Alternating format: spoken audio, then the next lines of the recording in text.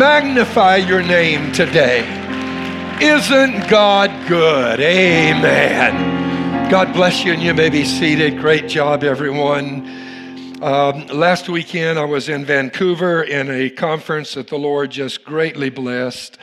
And then during the middle of the week in Louisville, Kentucky, and a great conference for an organization of pastors, and God really did show up. So I thank you for your prayers. I understand Steve did a great job last weekend, and everybody responded so well to that. I even received a couple of emails right after the service of people saying how well that he had done. And I knew that he would. Steve's a great speaker.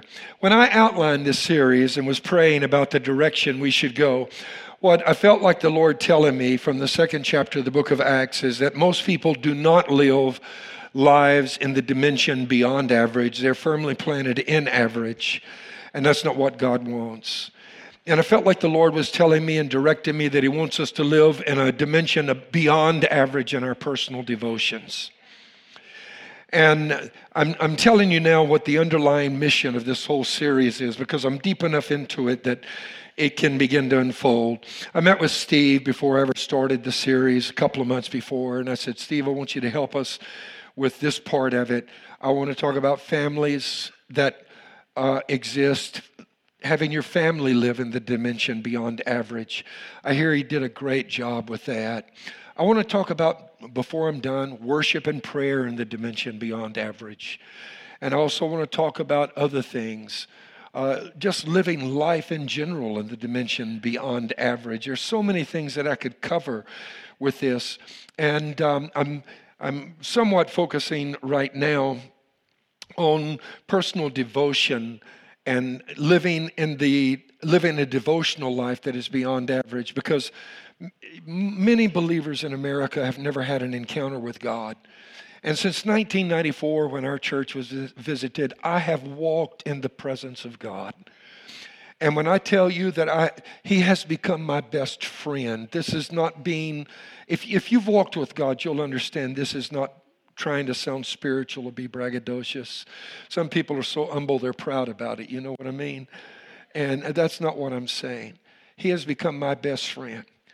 When I am in the car, He's sitting beside me talking to me.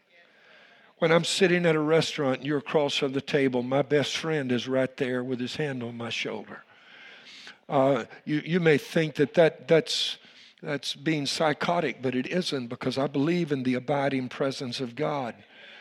I'm standing here and He's right here beside me, and I sense His presence. I am continually aware that He is near me. I can't function without Him. Most pastors stay so busy they don't have time for a devotional life. And I want to tell you that because of the responsibilities I have in overseas missions, which requires a lot of time on airplanes, I have the opportunity to be in that little seat by myself with God. And I need that time. And I spend a lot of time alone in hotel rooms, and I cherish the time I have with Him. I'll envy for you. I'm jealous for you to have a devotional life like that, because I know how impacting it is.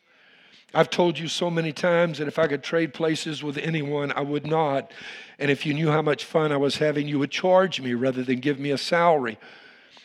And that's not just because of what I do as pastor and because I train frontline leaders. It's because I get the opportunity to be with Him.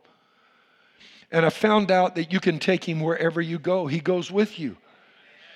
You can live in the abiding presence of the Lord Jesus Christ. And so I want to talk today from Acts chapter 2 again. I'm going to read this quickly, verse 41. Then those who gladly received His word were baptized. And that day about 3,000 souls were added to them, and they continued steadfastly in the apostles' doctrine and fellowship, in the breaking of bread and in prayers.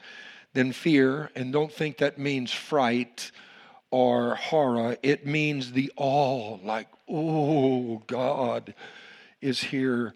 The awesome, incredibly fulfilling presence of God. The awe of the Lord came upon every soul.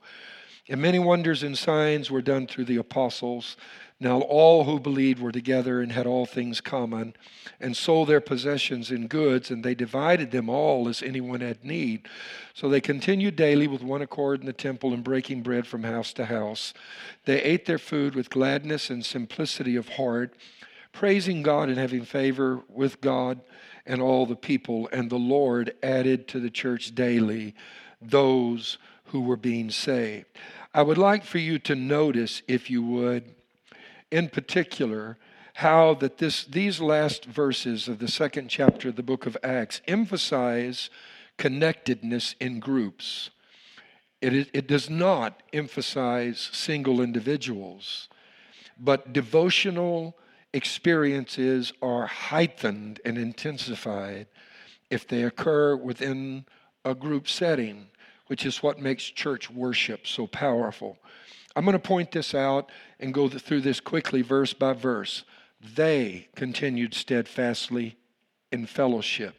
Then fear came upon every soul. Now, all who believed were together and had all things common. And they sold their possessions and goods, and they divided them all as anyone had need. So they continued daily with one accord in the temple and breaking bread from house to house. And the Lord added to the church daily those who were being saved. 15 times in these few verses, we see the Holy Spirit has emphasized connections among people. Some of this implied, other of these occasions are explicit in the text, but there is either an explicit or there is an implied connection among early believers that is emphasized 15 times in just, well, let's see, 6 verses. I want to speak today from the subject connected. Say it with me, connected. Father, do speak to us and let me get out of the way and be invisible for a few minutes, that you could talk to us, Lord, and you could be seen. I pray that you will be magnified in this house today through your word, and that we would be able to be spoken to, that our hearts would be receptive from the word of God that comes forth. We would be able to receive everlasting benefit and life-changing instruction. We ask it in humility and want to give you all the glory. And everybody said, in Jesus' name. Most of us are aware that faith in the United States is going through a very difficult and challenging period in history. We have some of the largest churches in the United States that have ever been put together in the history of the world. Sadly, however, discipleship is at the lowest it has ever been. Maybe the lowest, it's the lowest in years, maybe the lowest it's ever been. Part of that is attributable to what is called the seeker-sensitive model. About 7 years ago, I visited a church in Chicago that had blown up, and they were having a conference, and it was on the seeker-sensitive church. It's not a term that most of you would be acquainted with, but I'll share it with you. Most pastors are very familiar with it. And what they do is they say there's such a disconnect between the United States average citizen and the church that what we've got to do is water down the faith to such a degree that we create what is called entry-level Christians. And so it's seeker-sensitive. It's not geared to growing in Christ. It's geared to just getting people to attend. The man that created that, I could call his name. I've met him personally. He has acknowledged its failure all these years later. His big term in that conference and in other conferences that I've been in around the United States in which he spoke was making authentic believers, authentic Christians.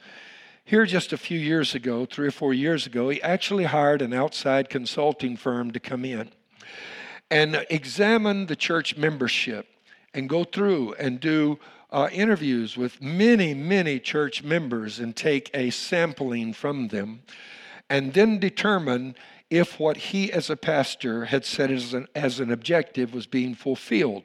Were they moving from entry-level Christianity, which is basically, forgive me, just your ordinary pagan, amen. Don't mean that with any disrespect, but they have no values, church values. He watered it down to where you could come, become a part of the church.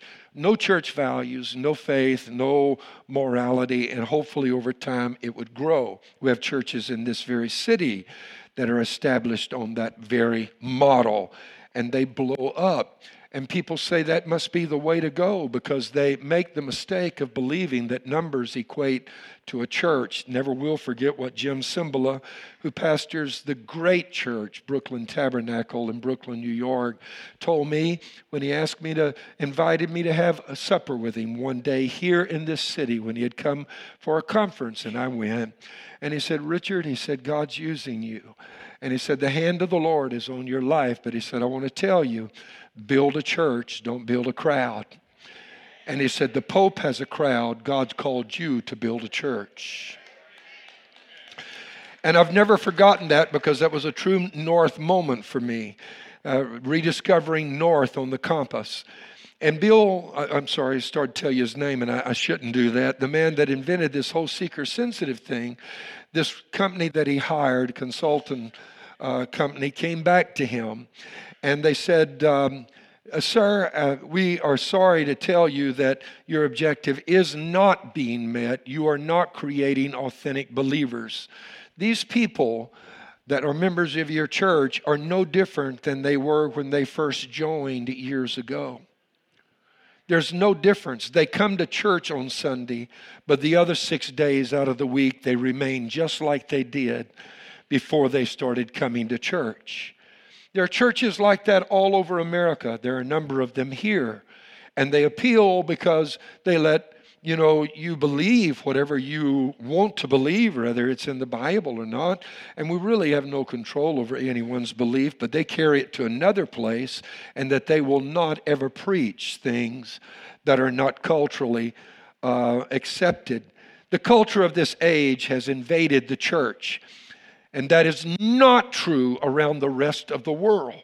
Now, what I have to tell you is the church in the rest of the world is exploding. Here are some amazing facts. In 97% of countries, the church is growing faster than the population. In 1972, there were 1.2 billion Christians in the world. Today, there are 2.6 billion Christians. This is more than double the number of Christians in only 40 years. However, the Spirit-filled part of the church, those who have been baptized with the Holy Spirit, is growing faster than any other part of Christianity. The Spirit-filled church in 1970 only had 63 million believers worldwide that were Spirit-filled. In 2014, that has increased to 710 million Spirit-filled believers. The Spirit-filled church is actually growing 11 times faster than the rest of the church has been over the last 40 years. By 2025, are you listening? They say the Spirit-filled part of the church, that's people baptized in the Holy Spirit, will make up about 75% of Christians around the world. It is exploding. The Economist magazine talked about this in their cover article. The Economist magazine is one of the best financial magazines out there, and in their cover article in 2009 entitled, God is Back. I'll just stop right there because all you ever hear in this nation is religion is in decline. Faith is in decline. This is based out of the UK. And I want you to understand that the rest of the world is not experiencing the decline. Listen, there are few more easily ridiculed characters in TV land than Ned Flanders. How many of you know Ned Flanders? The Simpsons. A few of you do. Ask your young people. How many of you know The Simpsons on cartoons? Okay, a little bit more. Okay, I have never watched an episode in my life, and further don't intend to. But the cartoon character named Ned Flanders has the misfortune to live next door to Homer Simpson. He has a silly mustache. He wears jumpers. His first name is Nedward. No wonder we all smile, they wrote, with approval as Homer Simpson subjects him to one humiliation after another. The most risible thing about Flanders, the Christian in the cartoon, of course, is his bulletproof Christian faith. Equipped with a degree from Oral Roberts University and a simple-minded optimism, Flanders is arguably America's best-known Christian. Indeed, Christianity Today once suggested he is more famous on campuses and in schools than the Pope, Mother Teresa, and Billy Graham. Flanders, this character in the cartoon that lives next door to Homer Simpson, gets off lightly compared with other celluloid evangelicals. Evangelicals may make up a third of the U.S. population, but this is one minority that Hollywood has no time for. Ever since Elmer Gantry, the phrase evangelical preacher has been a shorthand for hypocrite. Most evangelicals are portrayed as murderers, rapists, sexual perverts, with a consistency that if they were black or Jewish would get the American Civil Liberties Union into a lather. In Cape Fear, the anti-hero, Robert De Niro, is a deranged Pentecostal who goes down to his watery desk singing hymns and speaking in tongues. In Oh Brother, Where Art Thou?, an itinerant Bible salesman, John Goodman, beats his kindly benefactors with a piece of wood and steals their money. Even the James Bond franchise got in on the act, casting a mega preacher as a lecherous, of course, frontman for a cocaine cartel in The Living Daylights. The sins of Flanders are of a much milder sort. The owner of the Leftorium store, which is his store for left-handed people, is occasionally ridiculed for being intolerant. He once participated in a walk for the cure of homosexuality. He tried to baptize Bart and Lisa Simpson without their consent, with predictable results. But for the most part, he is simply ridiculed for being, well, ridiculous. What other response could we have for a man who owes his success in life to the 3 C's: clean living, chewing thoroughly, and a daily dose of vitamin church? But is Ned really such a loser? Look around the world and you find that risible old Nedward, or at least the phenomenon he epitomizes, has won one of the greatest intellectual battles of the last 2 centuries. And now, far from being put down, Flanderism, meaning Christianity, is spreading around the world, an American export with a potency at least the equal of the very Hollywood products that mock him. The great battle has to do with religion and modernity. They concluded that God is winning, and even in Europe, where the church has been dead, the church is gaining ground and surging again. Somebody shout hallelujah. Your professor is not going to tell you that. The politicians will not tell you that. In the book God's Century by Toft, Philpott, and Shaw, published in 2011, Toft is an associate professor at Harvard Kennedy School of Government. Philpott is an associate professor at Notre Dame. Shaw is an associate professor in the Department of Government at Georgetown University in Washington, D.C. The authors argue that the influence of faith is growing around the world, even though it has diminished in the United States of America. I want to show you the rise and surge of Christianity that will demonstrate what I'm talking about. And you will notice that Christianity expands, and then it shrinks, and then it expands bigger, and it shrinks, and then it expands bigger. What's this? Until today, all of the white that you see is now Christian. Can somebody say amen? What I want you to notice is that every time an empire collapses, so does Christianity. And then it expands again within the next couple of 100 years. Every time a major empire falls, Christianity collapses back in on itself. But the next time it grows even larger. But notice, as the scripture has said, there is always a remnant. The church never dies. Amen. God always has a remnant. In China today, there are more people who have received the baptism of the Holy Spirit than there are members of the Communist Party. Over 100 million have been filled with the Holy Spirit in China. Amen. Indonesia's exploding. Africa, Latin and South America, even in Russia. Amen. Revival is exploding. In America, it started among the lower classes. And many times your professors will ridicule the faith because it did start in the lower classes, but they overlook a historical fact. The reason it started in the lower classes is because when America was founded, remember that there were a few of the creme de la creme that came from Europe, that were educated, the George Washingtons, the Benjamin Franklins, the John Quincy Adams, and all of these guys. However, there were no universities here. And so the next generation did not have great universities to attend. And other people began to come. They began to populate America with the prisoners from England. You remember that? People came here, give me your tired, your poor, your huddled masses yearning to breathe free. And mixed in with that, of course, were people who came from an altogether different culture in Africa, and they came unwillingly as slaves. But when the faith began to spread, you know where it spread? It spread among these frontier people, and it spread among African slaves, even in bondage. Because you see, what eventually broke slavery in the United States and the world was not the secular beliefs of man. It was Christianity.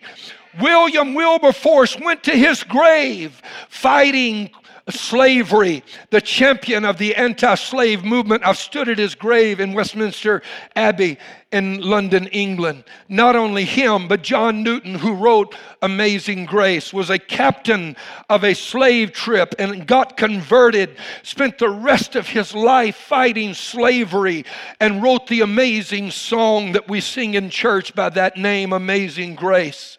And finally, slavery came to an end, but it was Christianity. Don't believe Islam stopped slavery. There are actually more slaves in the world right now than there ever have been. But they're in the countries where Christ is not preached. I wish I had a better amen right now. Amen. The gospel is exploding around the world. But even though it started among the lower classes here, that's not the case in China, because their culture has existed for centuries and centuries, thousands of years. Ours is only a few hundred years old. And you know where it started in China? It started in the middle to the upper class. And it has become the in thing to become a born-again believer. Because after communism and the emptiness of not knowing God, people are flocking into church meetings and getting saved like you can't believe. Oh, hallelujah to the Lamb of God. And there are many reasons the church is exploding around the rest of the world. We could talk about man's need. We could talk about his hunger. We could talk about the emptiness of life without God. We could talk about the crises in his life that bring him to God. The failure of a marriage, a bad diagnosis, the collapse of his finances. But among those cited for the growth of Christianity in the world is the fact that wherever Christianity spreads, poverty is eradicated. Did you know that in 1983, 52% of the world lived below the poverty line? 2014, it's only 21%. 2017, only 17%. And guess where it is being eliminated? In countries that have become Christianized. Hallelujah. Somebody ought to say, thank God for the gospel. There's actually a term called redemptive lift that they have cited in theology and in sociology. I actually read a study by a Harvard professor where he was at first of the conviction that when the Christian missionaries came to North America, South America, and Africa and Asia, they were destroying the cultures of the local people, he said. That was his belief. And we should have left them alone to worship sun gods or whatever it was they were worshiping. In Africa, it's the water spirit. That's the big thing over there. Or the snake or some of these other things they worship. And all kind of things. 320 million gods, 30 million right now in India that they worship, that their theologians have cataloged. But you know what this Harvard professor went on to conclude?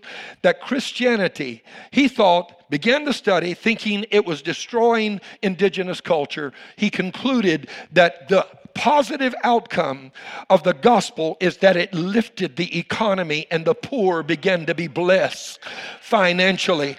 That's the promise of the gospel.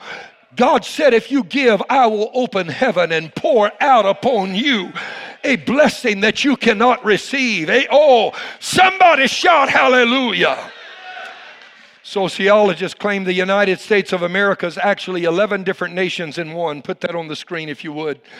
In the dark red and bright red, you have the two regions called Greater Appalachia and Deep South.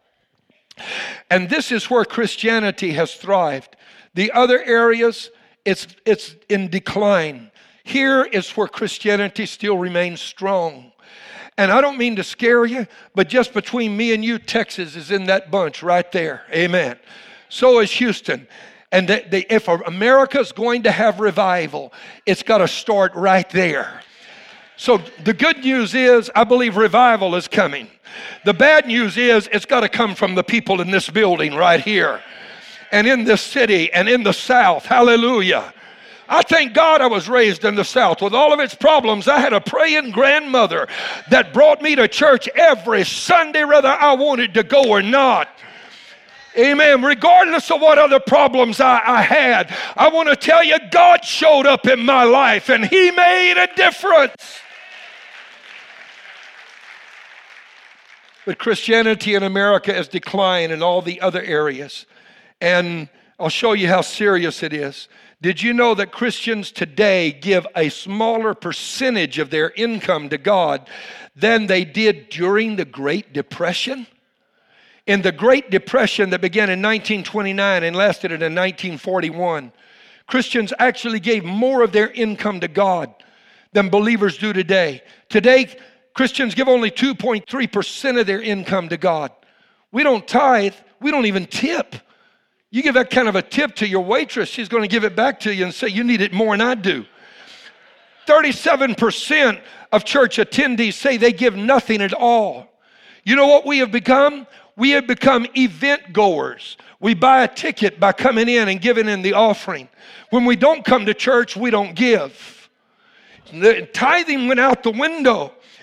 And out of 247 million in the U.S. who claim to be Christians, only 99 million even go to church by their own admission.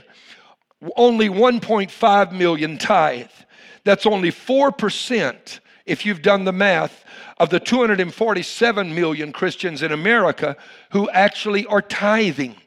Amen. Someone with a salary of less than $20,000 is 8 times more likely to tithe than someone who makes $75,000. So all of those of you saying, as soon as I get blessed, I'm going to tithe, stop joking with yourself. 8 out of 10 tithers have 0 credit card debt. 28% of tithers are completely debt-free because God said, I will curse the devourer for your sake. It's not in the statistics, but the rest of the world needs us. Missionaries have come from America. That's how the rest of the world was evangelized. And you know how much we give to missions now? 0.2%. Let me show you the way Christianity has surged. If you were to take the map that you saw earlier and the way it surged and expanded and plot this on a graph, this is what it would look like. There are the collapses of the empires and the recession and the Christian faith and evangelism that followed. Another empire would rise, and then so would Christianity. Why? Because they were sympathetic? No, because God's army stood up. When we relaxed, we got in trouble. I don't think you heard me. I said when we relaxed, we got in trouble. The last empire that collapsed was the British Empire. We have been in decline in terms of the Christian faith since then. The good news is when you plot this on another graph, you will see that always, though, when the church comes back, it comes back stronger than it ever has before. Now watch this. They claim that America is heading toward collapse. There has never been a civilization that has endured. They claim we actually have another 9 to 10 to 15 years before our civilization collapses. The latest date for America, put that up there, in terms of its collapse, according to many sociologists, is just around 225 AD or 230 AD. Amen. That means we got another 8 or 15 years, something like that. And so we're poised, put the next slide up, at a place where we will either climb or decline, because the American civilization has been in decline. I know that I'm going to say this, and don't think I'm choosing sides. There are so many things I didn't like about Donald Trump and still don't. And when I mention him, I always get an email or somebody's asking me, how can you even say anything supportive of him? Well, listen, it's simply this. Remember, God called the wicked king Nebuchadnezzar my servant Nebuchadnezzar. Amen. And Paul said, pray for those that are in positions of power. Paul said that when he was living under Nero Caesar, the single most wicked emperor that Rome ever had. And Paul said, pray for him. That's what I'm telling you to do for Donald Trump. Pray for him. Amen. Don't cuss him. Amen. Pray for him. There's some things you don't like, too many to count. Amen. But on the other hand, the other person that ran, she was for abortion through the 9-month period. We're on the verge of collapse as a civilization. We need to do something, or our nation is going to go down and Christianity will go into decline. There are 4 stages that a civilization goes through in its rise and fall. Number 1 is barbarism. It begins in paganism. Number 2 is civilization. Number 3 is decadence. And decadence is where America's at right now. Once it reaches the stage of decadence, there has never been a civilization in history that has ever recovered. Decadence is when traditional values are rejected in favor of no moral absolutes and of hyper-individualism. I made a typo there. Robert already corrected it. Thank you, Robert. It involves the enthusiastic enjoyment of what has been thought of as being evil.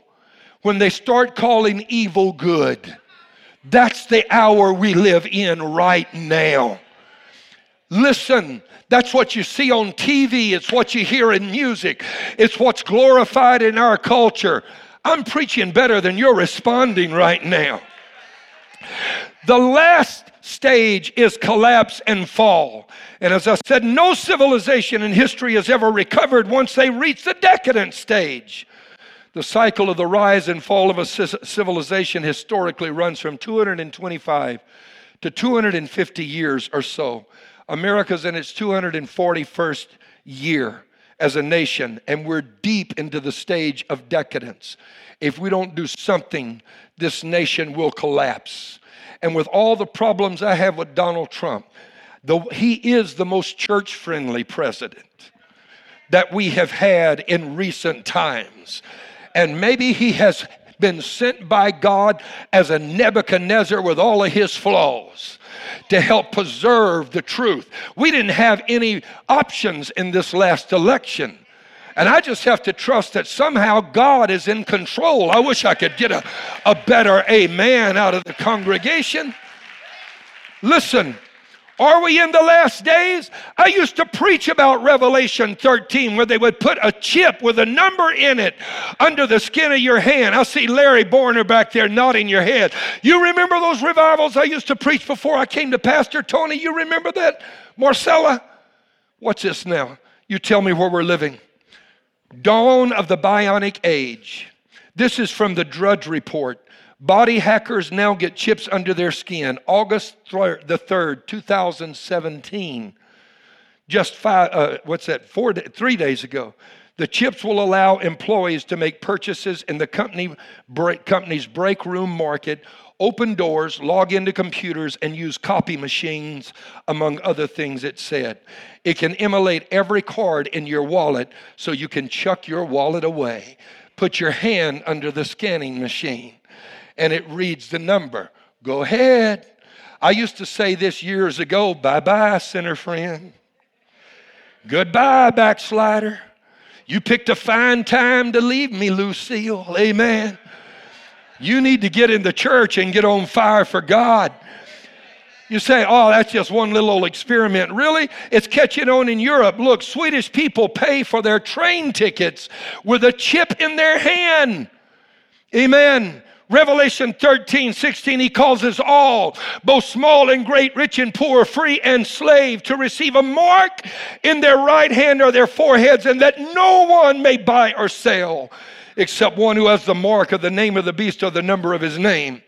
And here is wisdom. Let him who has understanding calculate the number of the beast, for it is the number of a man. His number is 666. We're living in the last days. 5 characteristics of revival. Number 1, if we have revival, there would be fire in our personal devotional lives. Fire in our personal devotional lives. Number 2, we would minister to the physical and social needs of the underprivileged in the church. I'll give you statistics on that another time. Number 3, we would minister the physical and social needs of the unfortunate outside the church. Did you know that if every believer tithed in America, that we could literally eliminate poverty around the world, eliminate Social Security in the United States? We'd do a much better job with it than has the government in this country. And do you know we'd still have $100 billion left over in churches to do the work of God as we needed to do it if everybody tithed? Amen. Number 4, a revival looks like this. We would recruit and send scores, literally of thousands of missionaries to the 1,700 language groups in the world who as of yet do not even have a Bible in their own language. 80% of the work of missions has come from the United States, but now we give 0.2%.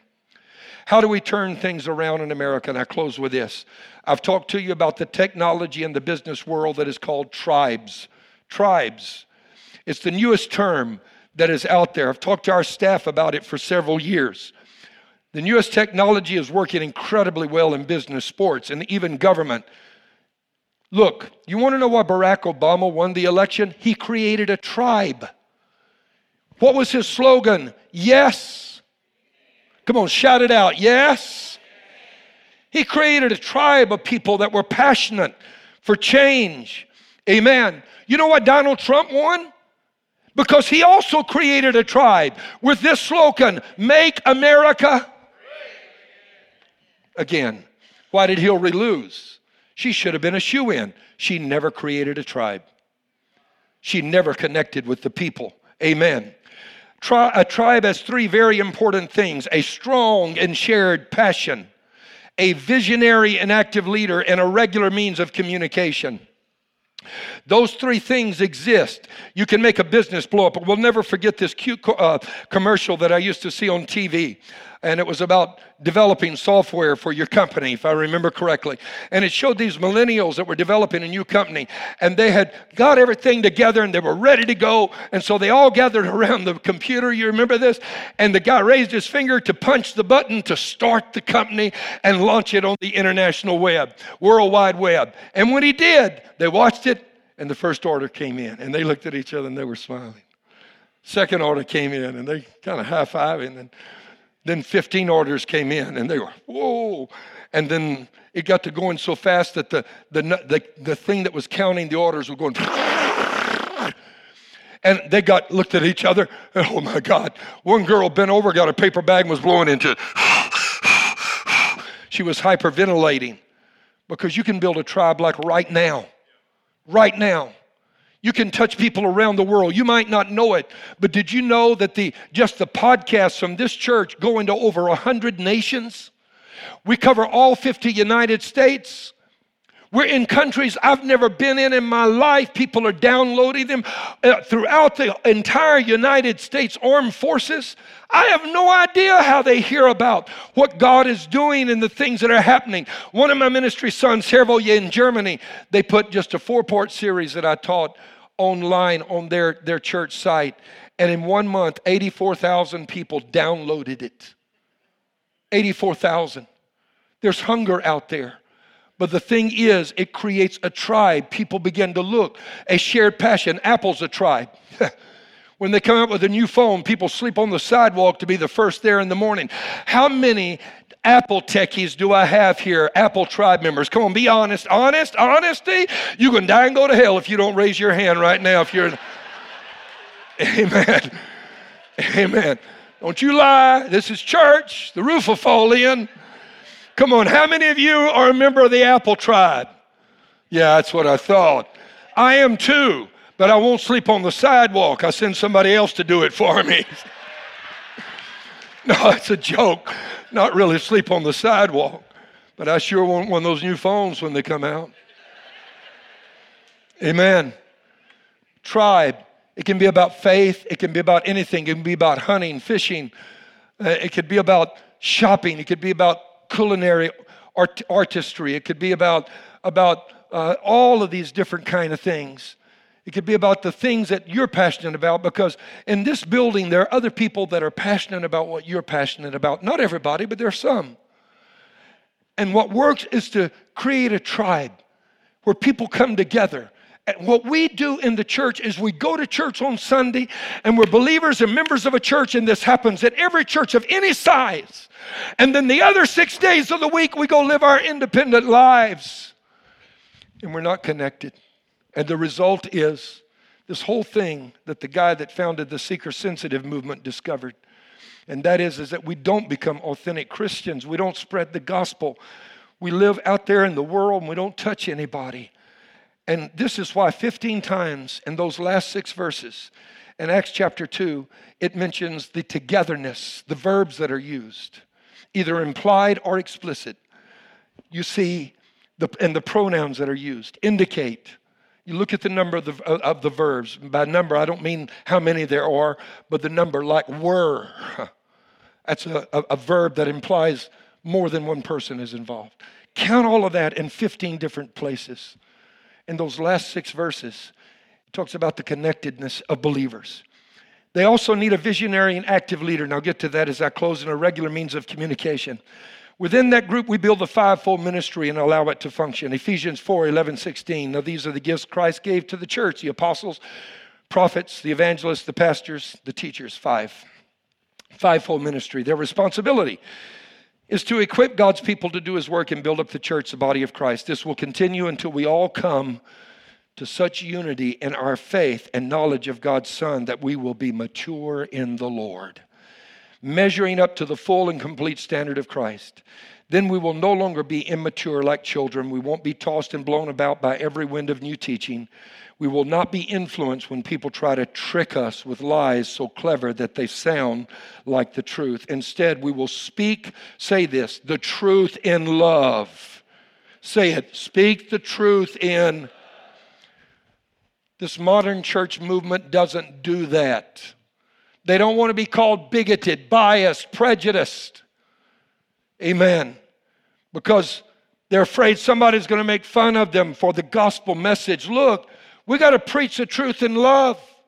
You don't get to vote on that. If you're going to be a Christian, that's in your Bible. Do it in love, not the old way. Bless God, you're going to go to hell and bust it wide open. Hallelujah. That's not what I'm talking about. Amen. But you do have to preach the truth in love, growing in every way more and more like Christ, who is the head of his body, the church. He makes the whole body fit perfectly together. As each part does its own special work, it helps the other parts grow so that the whole body is healthy and growing and full of love. 5-fold ministry: the apostle, the prophet, the evangelist, the pastor, the teacher. That's the concept that we have used through the years to build this church. I'm called in other parts of the world the first. People refer to me as having an apostolic anointing. That's about strategy and leadership. And I've never referred to myself, not once have I ever called myself that. In fact, people call me a lot of things, from Dr. Hurd to Hey You, amen. And I'm not offended. You know why I'm not offended? Because if they can call him our Lord and Savior, Jesus, I don't need any titles either. I'm not big into titles. I know some folk that are. I'm going to be the Right Reverend Bishop, Founding Father, Holy Apostle of the First. And they're offended if you don't call them all of that. Amen. If all you got's a title, you don't have much. Amen. But that's the way this church has been set up. And we have the prophetic anointing. That was next on that list. That's Robert Pace, who is our pastor of counseling. Dr. Pace has a prophetic anointing. He'll get with you and pray and go to prophesying over your life and give you courage. Amen. Can somebody say amen? And then the evangelist, that's the role that I've hired Pastor Irvin Clark and Marcella. They all work in this capacity, and others in the church do as well, to help us to engage with people out there. And then there's also the pastor sitting right here on the front. It's one of the finest pastors that I've ever met in my life. Donnie Simpson has served this church so well. Amen. And then teachers. Joe Brazano is an incredibly good teacher. Michael McDermott also serves in that capacity of being an evangelist as well as a teacher and a pastor. You see, in ministry, you can have a major and a minor. Amen. You understand what I mean? Like you go to university and you get your major in one particular field of education, but you get a minor in Spanish or a minor in education or a minor in business or psychology. Works the same way in the kingdom. You can be an apostle, but you can also have a teaching anointing. Amen. And so that is the function of the role of the pastors here. And I could mention others as well because we have a lot of pastors here. Amen. But that has to be present in the small group. And I close with this. Because the apostolic role then, say you got a bunch of guys together and their passion is to duck hunt. I bring that up again because I are one. Amen. I got Cajun blood in my veins, and when it turns cold, I hear ducks calling. Amen. I can look up and tell if that's seagulls or ducks. Most of y'all can. I can tell if they're geese. I can even tell what kind of ducks they are by the way they fly. You don't believe that? I sure can. I looked out over the marsh right there at Belt 8 going into Summerwood. There's a little marsh right out there and saw a flock of teal flying the other day. Amen. The way they swoop and move and they fly 70 miles an hour, you can't miss them. Amen. I know all about that. And you know what? If I were to set up a little group and get to duck hunting again, you know what I would do? Or deer hunting or bowling or any of the other things or investing or prayer or teaching the Bible, because you can't have all of the groups set up in one way because we have different interests. In the past, what we did is we said, we're the church. Come get interested in what we are interested in. And the good ones came, but the rest that were not so committed didn't, and they're the ones who needed to be a part of it. What we should have done is gone to them and said, what's your passion?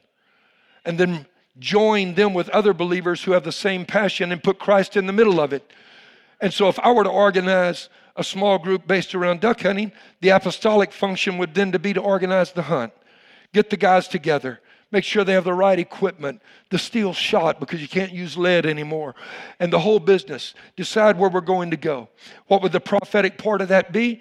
In that group, there's going to be people that will need direction for their lives. And as you get to rub shoulders with them day in and day out, they let their guard down. The old days when you used to walk up to a door of a house of a stranger and knock on the door, y'all remember those days? Invite people to come to church and they'd slam the door in your face. Cuss you out and all kind of stuff. That didn't work then. It's sure not going to work now. Amen. The evangelistic role is to bring an unsaved person along with you.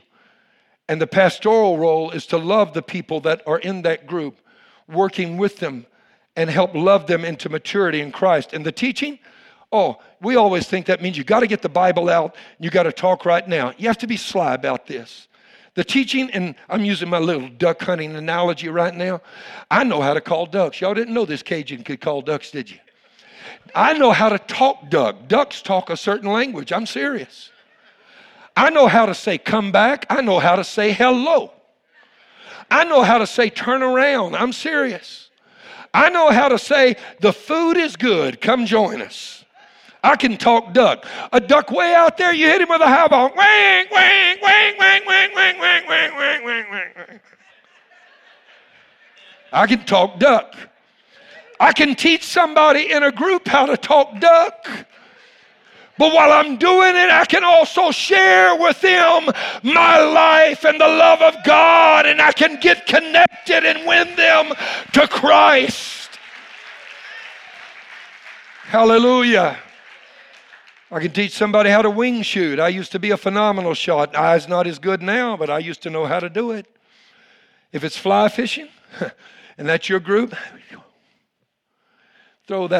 pop that fly out there and say to your buddy, you know, Jesus was a fisherman too. You know, he called fishermen to join him. How you doing that? How you casting over there under that limb without getting snagged in that tree? There's all kind of stuff we could share and use that as entry points to bring people to God. What we do is we sit up here in church waiting for them to come so we can teach them the Bible.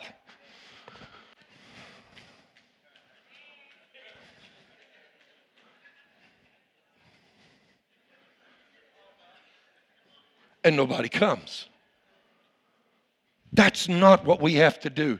Take the letters G-O out of gospel. It leaves nothing but letters of confusion. Gospel is G-O-S-P-E-L. You got to put go in it. Go. Go. Connect. And that's the future of where this church is going. Amen. Amen. Would you stand with me? I'm done. This men's conference that's coming up, that's what that's going to be ultimately designed to create. An opportunity for men to get together. Because we men, we got some stuff we're not going to tell you ladies about. I'm sorry. We face some issues. We're not going to let our guard down and talk about everything. We will open up a little bit, but do you know what I mean? Amen.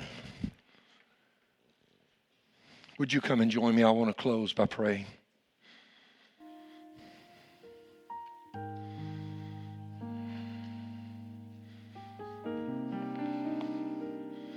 If you need prayer, we have prayer counselors here today that will pray with you. And I trust them, and I would have them pray for me if I needed prayer. Now, I've emphasized groups that do not have a spiritual focus for a reason, since we're so heavy the other way. But understand, there will be some groups that will be all about prayer. That would fascinate me because I have an anointing to intercede.